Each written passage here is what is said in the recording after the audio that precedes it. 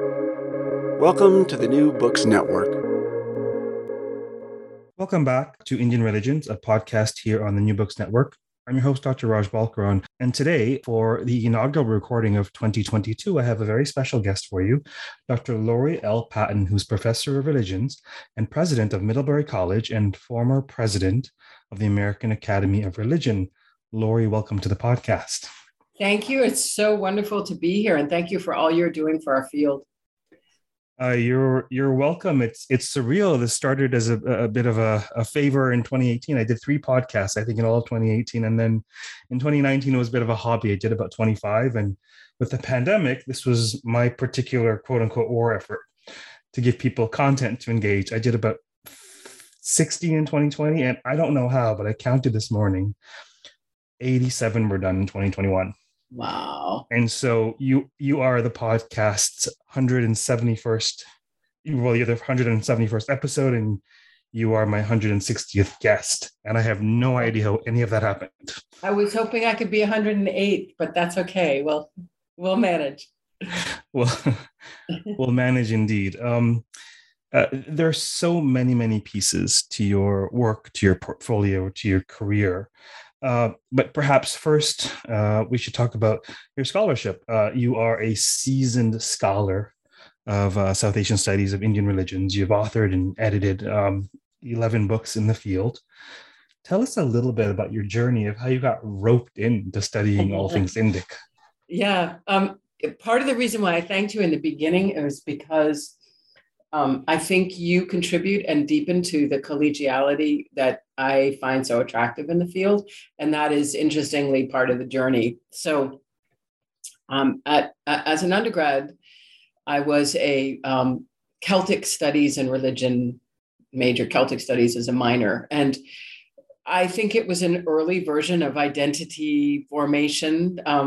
Not that, we have so many interesting conversations about race and reckonings with race in America and globally these days.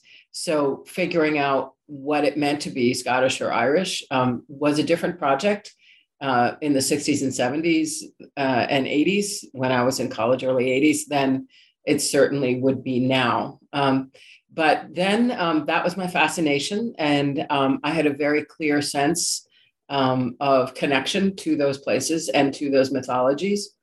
And became so interested that I went to the University of Edinburgh to do a junior year there and learn Scottish Gaelic and learn more about both Scottish and Irish folklore and mythology.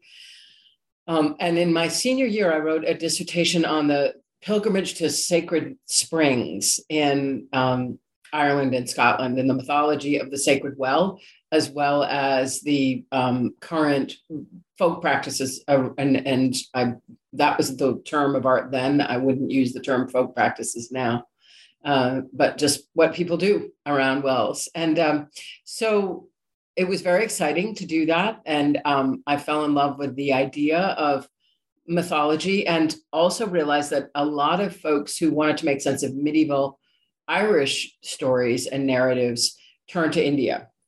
And that is because of the Indo-European paradigm. I've edited a book on the controversies around those paradigms. So however you land there are incredibly interesting similarities. You can compare them because they're historically connected. You can compare them because they're interesting comparisons. Bottom line is I suddenly got involved with all things Indian and particularly sacred rivers.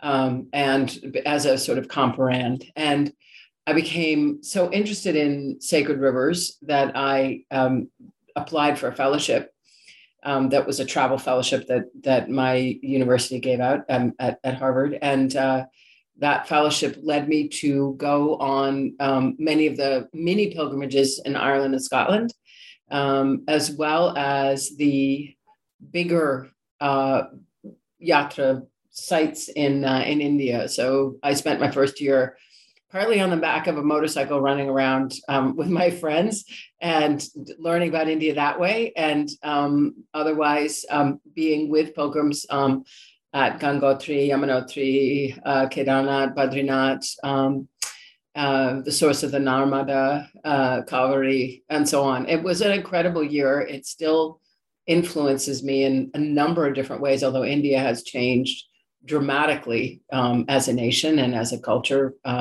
between 1983, 84, and now.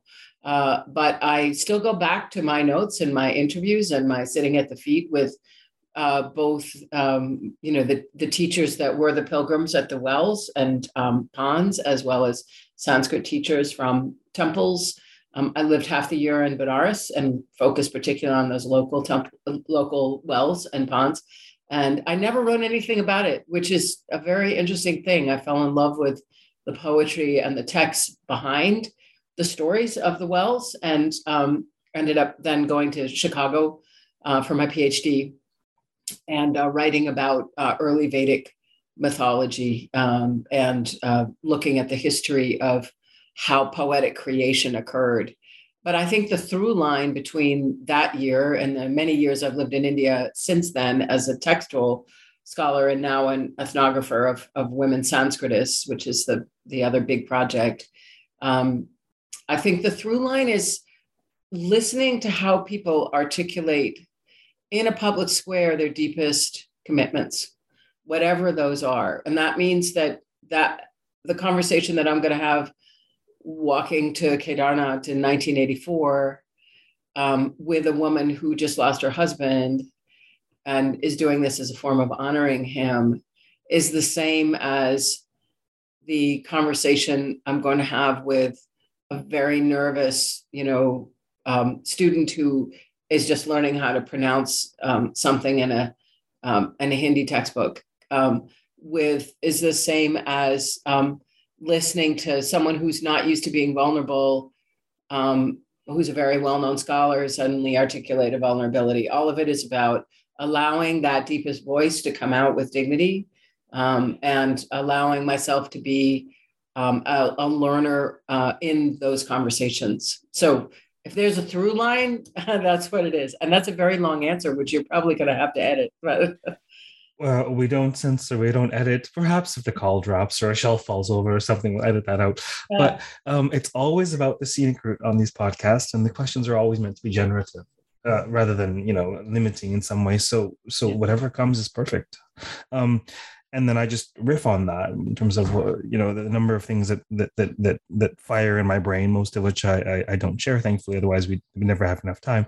But the one thing that really strikes me is, first of all, thank you for your compliment at the outset. Your compliment about the contribution to collegiality. That's very important to me. Samyoga, just totally. Having a space for anyone who studies all things Indic in an Edic paradigm in a way that we can all make sense of is welcome on the podcast. And the vast majority of people get that. But every once in a while, I get a surprise response from an invitee because, well, why would I invite them? Because I've had so-and-so on the podcast, and there's this faction, and there's this subdiscipline, and this is a neutral space the guest has got.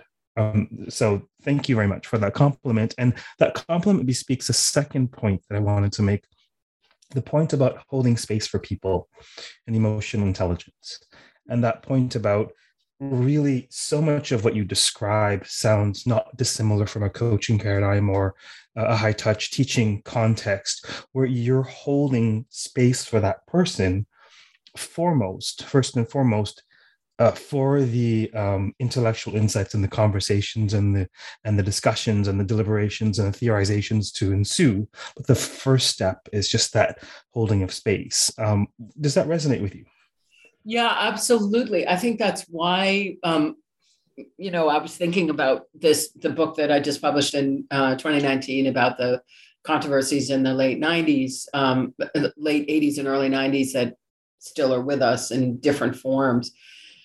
I think, part of what I discovered becoming a scholar of India was two things: the absolute necessity for humility in a colonial, pre-colonial, colonial, and post-colonial timeframe and context. And that's going to be interpreted in different ways by different people, but constant discernment about that, which I think is related to what you're saying. And the second is that the kind of collegiality of conversation that I felt most South Asia scholars of South Asia have wherever they live was very powerful to me. I almost, when I came back from India the first time, I almost became a therapist and counselor. And I was 23, and I said, look, the only thing, I can't bring wisdom to any of these conversations. A therapeutic conversation, I can bring skill maybe and a nice personality maybe, but I didn't feel that I could do anything to really help anyone. But what I could do, very straightforward, say, yeah, maybe I've read a couple more books about this. And therefore, when we're in a classroom, there is something incredibly powerful and compassion generating about two people looking out in the same direction. And I believe there's a new school of therapy. Actually, a friend of mine who's a psychologist told me about this, where people actually sit on the couch side by side and talk and look in the same direction rather than at each other, which I think is really powerful. It's, the longer interest in Samvad, you said, Atiti Deva Bhava, thank you. That's a lovely thing. But I think Samvad, in many ways, Samvad Deva Bhava, that there's a way in which the focus on how to curate a good conversation is, and I mean a transformative or generative one, is incredibly hard. And I felt that people in South Asia in general, whether I was living in Varanasi or whether I was living in Pune, wherever it was, even with factions, even with, all the stuff that occurs that is so hard in our field and other fields about who speaks, who has voice, how we address some of the racial politics in our field, the caste politics, and so on. There still is this commitment somehow, some way, and to keep talking. And so I think what was interesting for me about, having this commitment is, first of all, you fail every day at really allowing space for another. And that is hard sometimes because you do have this ideal and you never really meet it. But the second is, I think that's part of why I became interested in the public sphere and religion in the public sphere is because, and thinking about Habermasian theory and the critiques of Habermas and new theories that emerge around the public square is there a way for people to bring their commitments, religious commitments and commitments about transcendence to a public square, which has been, and in my view, still should be governed by reason, a form of reason that may look different than the reasoning of the 20th century, say. But that to me is that same question again, of how can people bring their deepest voices and their biggest commitments to any kind of conversation and commitment to any kind of public. So I think you're right.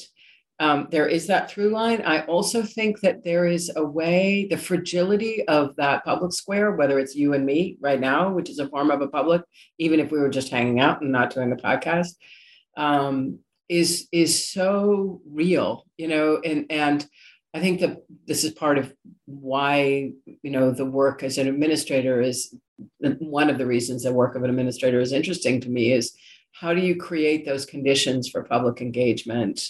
You're going to fail spectacularly every day. And sometimes, big ways, but creating that commitment and staying in that commitment of nurturing an extremely fragile thing is something I find very powerful and important and, is good trouble, as John Lewis says, or important work.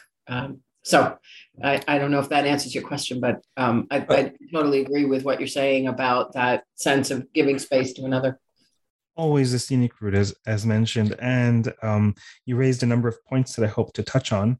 I'll do it in perhaps reverse order in my brain. The thing you said last about your work at Middlebury and what that's like. Do you want to say a quick word about what drew you to administration?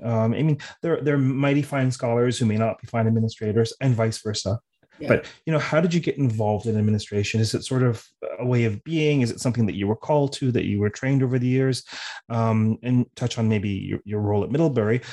And then maybe segue into what you're describing as the function in terms of administration's relationship to the public sphere and public engagement and the importance thereof in scholarship. Yeah. Great. I love the dimensionality of your question. So a couple thoughts. Yes, there were two really transformative conversations that I'll never forget. One was with another person and the other was with myself. The first one with the other person was that 23. I had no idea that 23 and 24 was going to be really 22 to 24. And there are studies actually in education that show that the really tough and transformative and dangerous and amazing years in early adulthood. One is the first year in college, and the other is the first year out of college. So for me, it would be the first couple of years out of college. But when I was working as an assistant and an intern in a center in psychology and religion, one of my mentors said to me, "What are you doing going, applying to grad school and,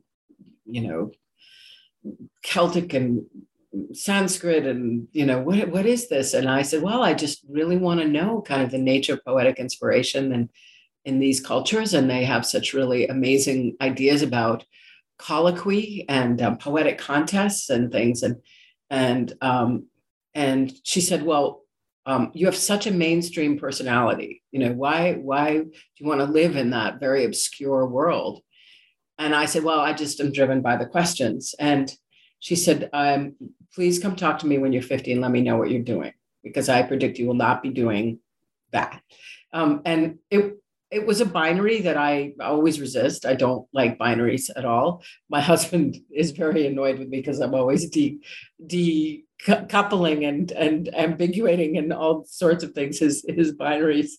But I remember that really vividly when I was 50. And it was also because we were in the process of, being a psychologist would be more mainstream. That was the word she used, but I think what she meant was more connected, public, don't go into a corner, dusty corner. And first of all, neither Sanskrit nor Irish are dusty corners in any way, but something really powerful. But bottom line was, I thought about that a lot and said, I still have to do this, but it's hard when a mentor says, "What are you doing?" And so, and then when I was 50 was the year that I became dean at Duke, Dean of Arts and Sciences at Duke. And so that was a really interesting moment because, of course, I never forgot that conversation. And she was right. Here I was. So I think the way I would put it is there are a couple things. I think even in grad school and then beyond, I think I always found incredible reward in making systems better. I am not, I would be really a B- CFO, as a chief financial officer. I'd be a B-, chief information officer. But the synthetic vision of what could be and a focus on process and a focus on how to build a different kind of institution and the humility to hire people who are way smarter than you are to get it done. Those are things that I've always, had. And the field of South Asia has really taught me how to do that. And I've always loved creating better community. And every time, I ran a good meeting or, connected with someone and helped them do something in their career, you nailed it. It's a coaching perspective. It's incredibly rewarding and exciting. So a couple of people approached me for administrative work very early on in my career, and I said no, because I wanted to do a lot more work. But then the second conversation that I had with myself was I'd done a lot of supportive university-wide work at Emory, where I was for 14 years, very transformative place for me, building the South Asia program. And I was then head of the Center for Faculty Development. And that's all about supporting people in their faculty work. And I absolutely loved it. And then moving from that to being dean, I would never be an administrator in a place that would not allow for true intellectual leadership. It's the only way I know how to lead and accept a scholar as a leader. I'm not leaving the field of South Asia every single time I, was offered a job. I would say, can you manage that? Can you not sort of look at me incomprehensively if I tell you that I'm working on an article, this weekend, or, whatever it might be. And so the then president of Duke said, we'd love to share the love of learning with you that you clearly have. Can you come and be our dean? And I'm like, that's a good way to offer anyone a job. How wonderful. And of course I was going to say yes. But at that moment, I said to myself, this was the conversation, does the world need my 61st article on early Indian religion? And the answer is absolutely yes, it does. Or do I need to write it? Absolutely yes. Does the world need someone who is going to try and be a different kind of dean, that now college president, which is a totally different kind of kettle of fish in a certain way, that will lead with lack of embarrassment about femininity, that will lead with, sort of a force for scholarship and intellectual inquiry, that will lead with understanding higher ed as being one of the few last resources for addressing climate damage, that will lead with conflict transformation as a liberal art, which is what I deeply believe it should be. The answer there was, yeah, the world needs that more. And so that was a conversation I had with myself. So it wasn't, no, I'm going to give up scholarship to go and do this. It was, and a dear friend of mine's, when I was thinking about something very early in my career, he said, you keep creating the binary, but you've already made your decision. You're going to do both. Like, that's your decision.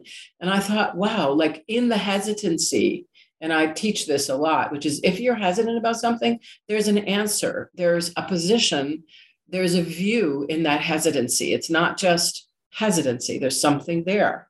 And I realized that what I didn't like when I was always messing around with my decisions about whether to go into administrative work was I didn't like the either or that the world continued to present to me. And so I haven't written all the books that I wanted to write in this period, but I have continued to write and love every minute of it. When I return to scholarship, it's always a garden of delight, in the best sense. How could it not be? And so that's the path. It is a calling, for sure. It's a spiritual path. You get projected on every day. A lot of times when I do seminars outside of this work, people say, oh, I want you to be my college president. And I say, no, you don't, because I will have made a decision that you will have not liked, and that means that we are going to exist in a relationship of power, which is very hard for me still. And yet I wouldn't want to be governed by anybody who didn't have an ambiguous and ambivalent relationship to power, because then it becomes about power only. And that is not a good way to lead in my view.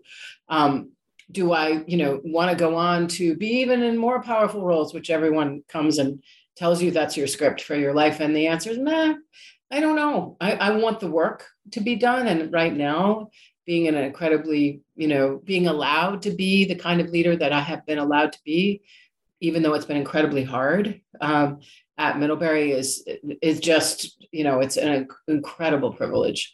And I think about it every day.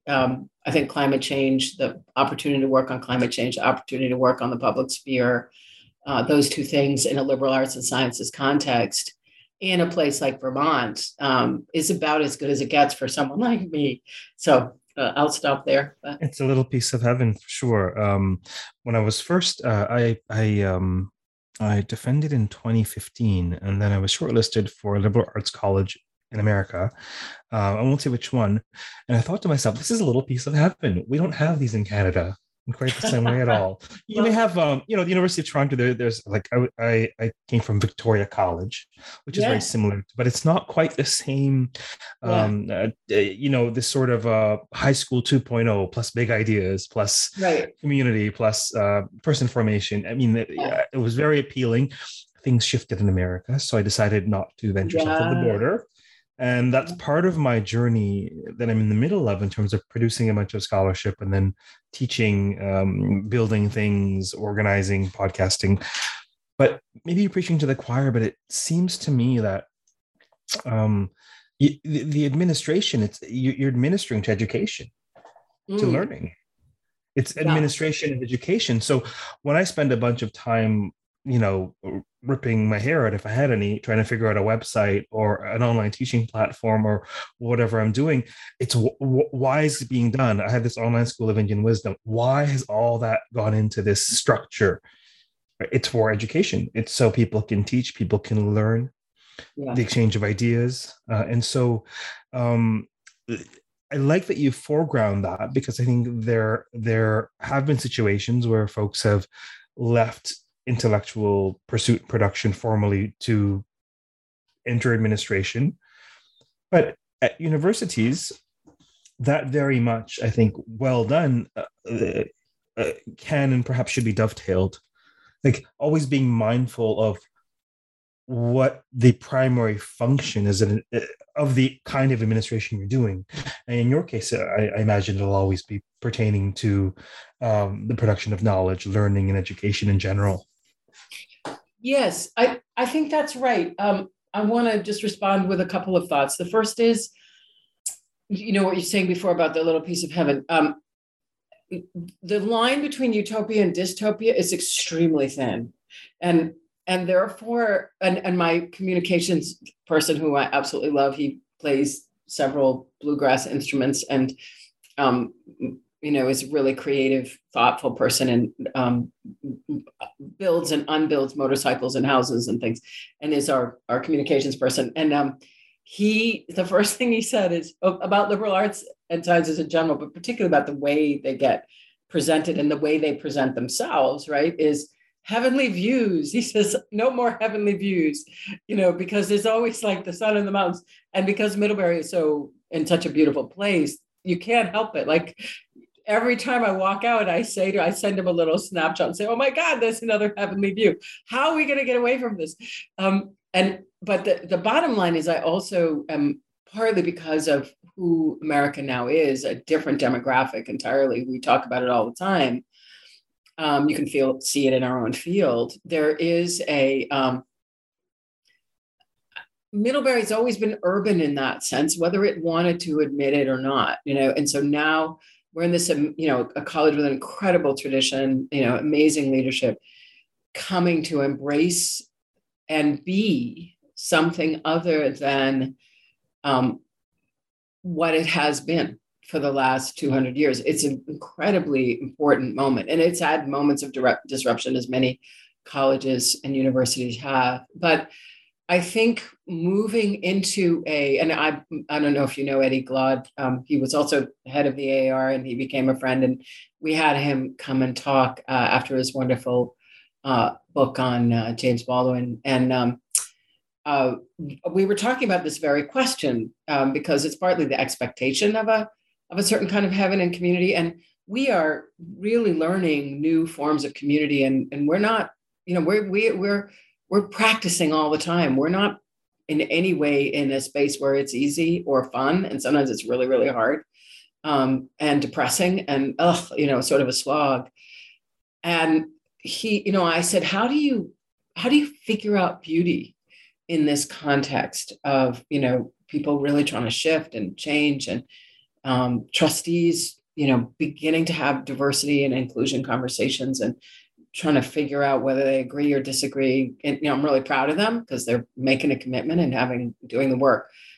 And I said, what do you do about these heavenly views? And I quoted my communications director again. And Eddie said, what would it look like if the landscape was even more beautiful because, and the world around us, the physical world, because of our different way of telling our history. And I absolutely love that. And I think that's part of, what we're also trying to figure out.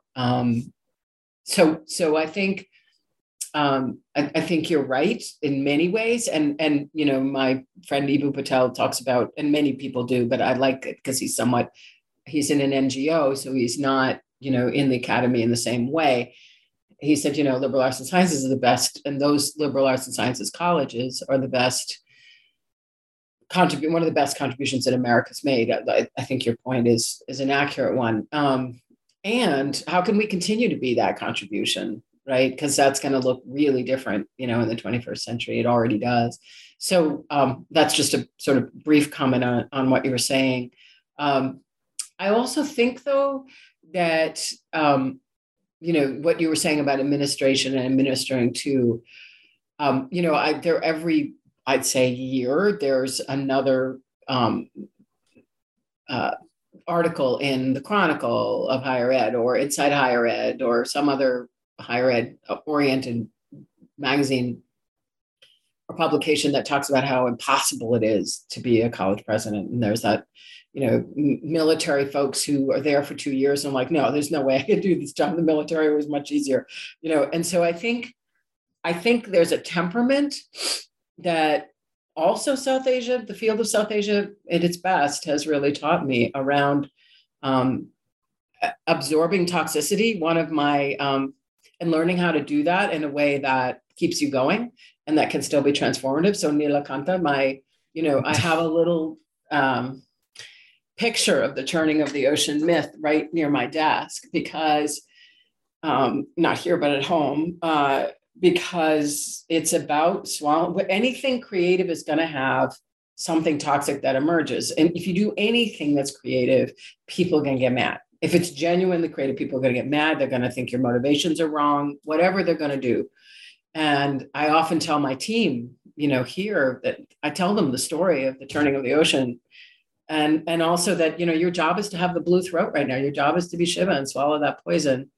And everyone looks sort of startled. I'm like, no, this is like an ancient way of thinking about creativity. And we need to remember that, this is something that people have known, and that to expect it, as part of what change means, a part of what creativity means, and so on. So I've always been interested. I've always wanted to do like a paramyth, which is about whether, what the conversation between Shiva and the gods was like, could you do an extended sambad after Shiva swallowed the poison, right? Because that's my life, right? Which is, how do you continue to administer?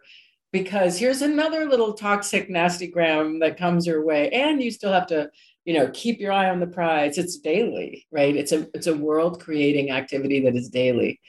So someday I will do that. Like I'm going to write my little, short story. My short story. Right. Yeah. On Shiva. That's one of my favorite myths to teach. I mean, I often teach about myths. I teach myths, but I also teach through them. Right. And so that metaphor or archetype, it's so profound in that Shiva neither spits it out nor fully swallows it. It doesn't poison him. It doesn't poison the world. He has the yogic attainment to neutralize it, to actually stop an arrow midstream. Like, how do you do that? I mean, that's really cool. There's so many fascinating threads to what you've said. Speaking of short stories, rumor has it that creative writing is something that you do and enjoy, and you might even have a couple books of poetry out. How'd that happen? What's that like? So that's you can imagine it's a through line of that coming to voice and how poetic voices happen. And Middlebury has been incredibly great place to continue to do that work because of the Breadloaf School of English, as well as the Breadloaf Writers Conference, both of which I get to play in and engage with. And that is truly, again, an incredible privilege. And so, couple thoughts there. First of all, I want to say what a wonderful gloss on the turning of the ocean myth, because you're absolutely right. Frequently the translations say, he swallows the poison. And then you think, okay, well, he completely internalizes the poison. But you're right, he doesn't. There is a yogic power that means that it's not as if he becomes the poison, the body, that the poison overcomes his body. And so I love that little addition, and it actually is really good way of thinking about the story on any number of levels, not just a teaching about Shiva's yogic powers, but also about how we live those myths in particular ways or could.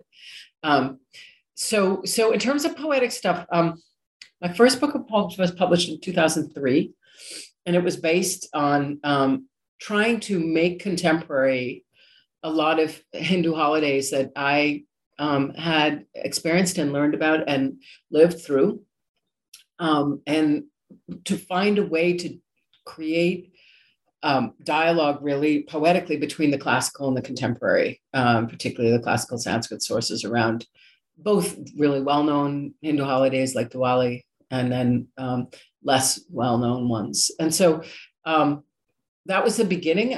I also, several poems occurred to me in Sanskrit, and they would be not very good poems in English. So I wrote them first in Sanskrit and then translated myself into English. And by the way, this, as one of my teachers in India has frequently told me, like, they're not metrical. They're very simple, and they're not very good. But once you translate them out into English, they become better. So that was kind of the vehicle.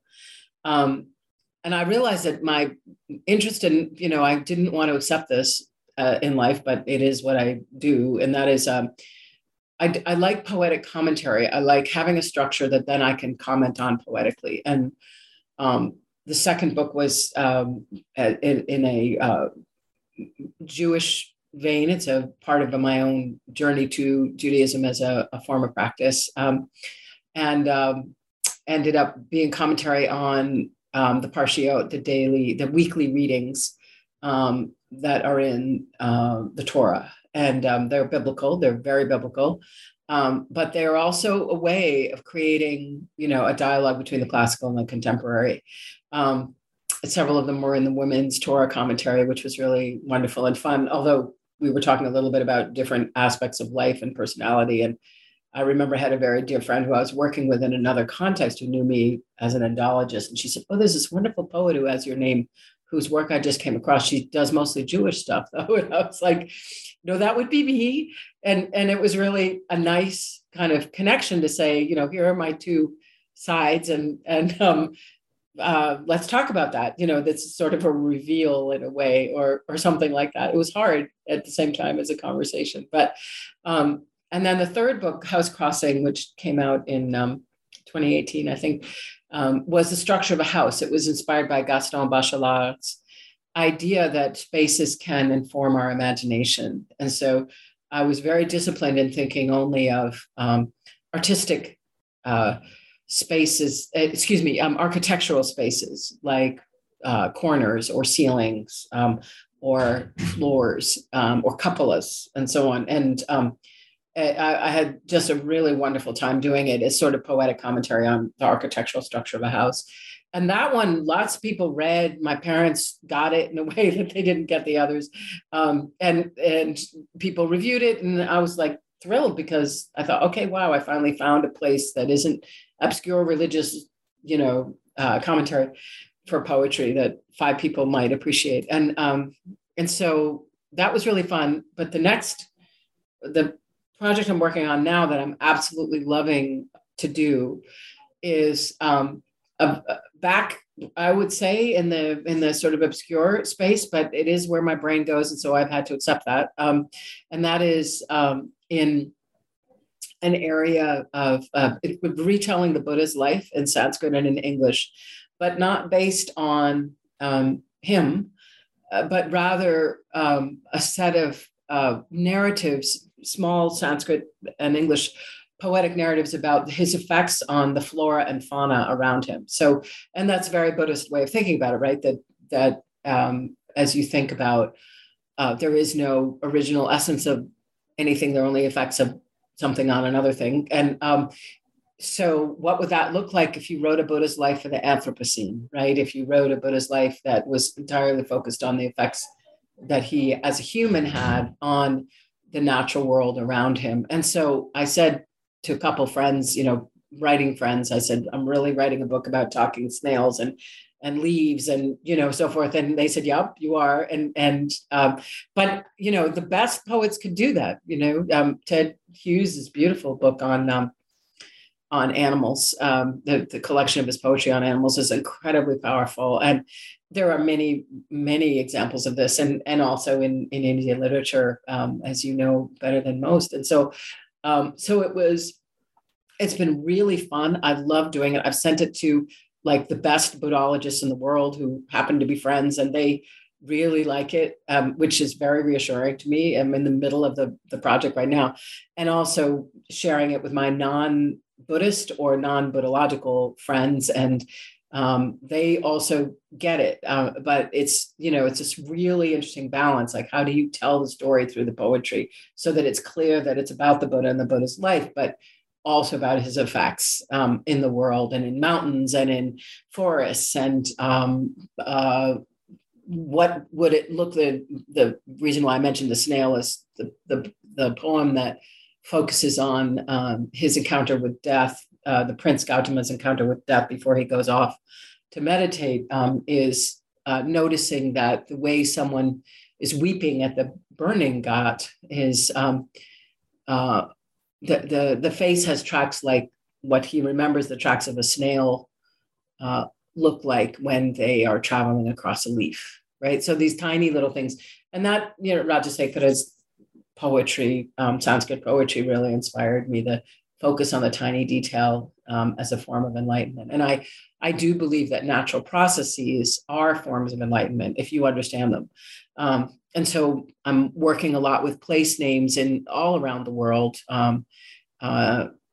McFarlane's work, Don McFarlane's work on place names is incredibly inspiring to me, because he has unearthed place names in so many different areas, particularly in Britain and Ireland, ironically enough, a return to origins, that are poems in their own right that are no longer used. And so I'm thinking about learning from place names as forms of enlightenment and then transposing them into the life of the Buddha as a way of telling that life through the natural world. So I'm really excited about it. And it's really helpful for me as a sort of person in general to think about these questions and issues this way. So I'm not a very good poet, but I'm a sort of a poet that other poets tolerate. So, and I really enjoy doing it. So that's kind of where it is. Fantastic. We'll put the link for the house crossing in the podcast notes. Maybe I'll ask you one final question. Speaking of coming full circle, I was walking out, grabbing coffee, thinking, well, what am I doing today? Oh yes, I'm interviewing Laurie Patton. Oh yes, the first and only time that we met, it was at the graduate South Asian Religion Conference at the University of Toronto in 2011.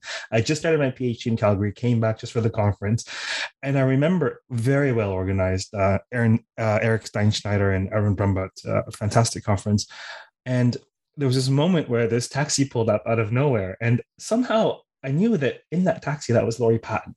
I'd never met her, and then as she came out and was speaking Hindi to the driver, I'm like, that's Laurie Patton.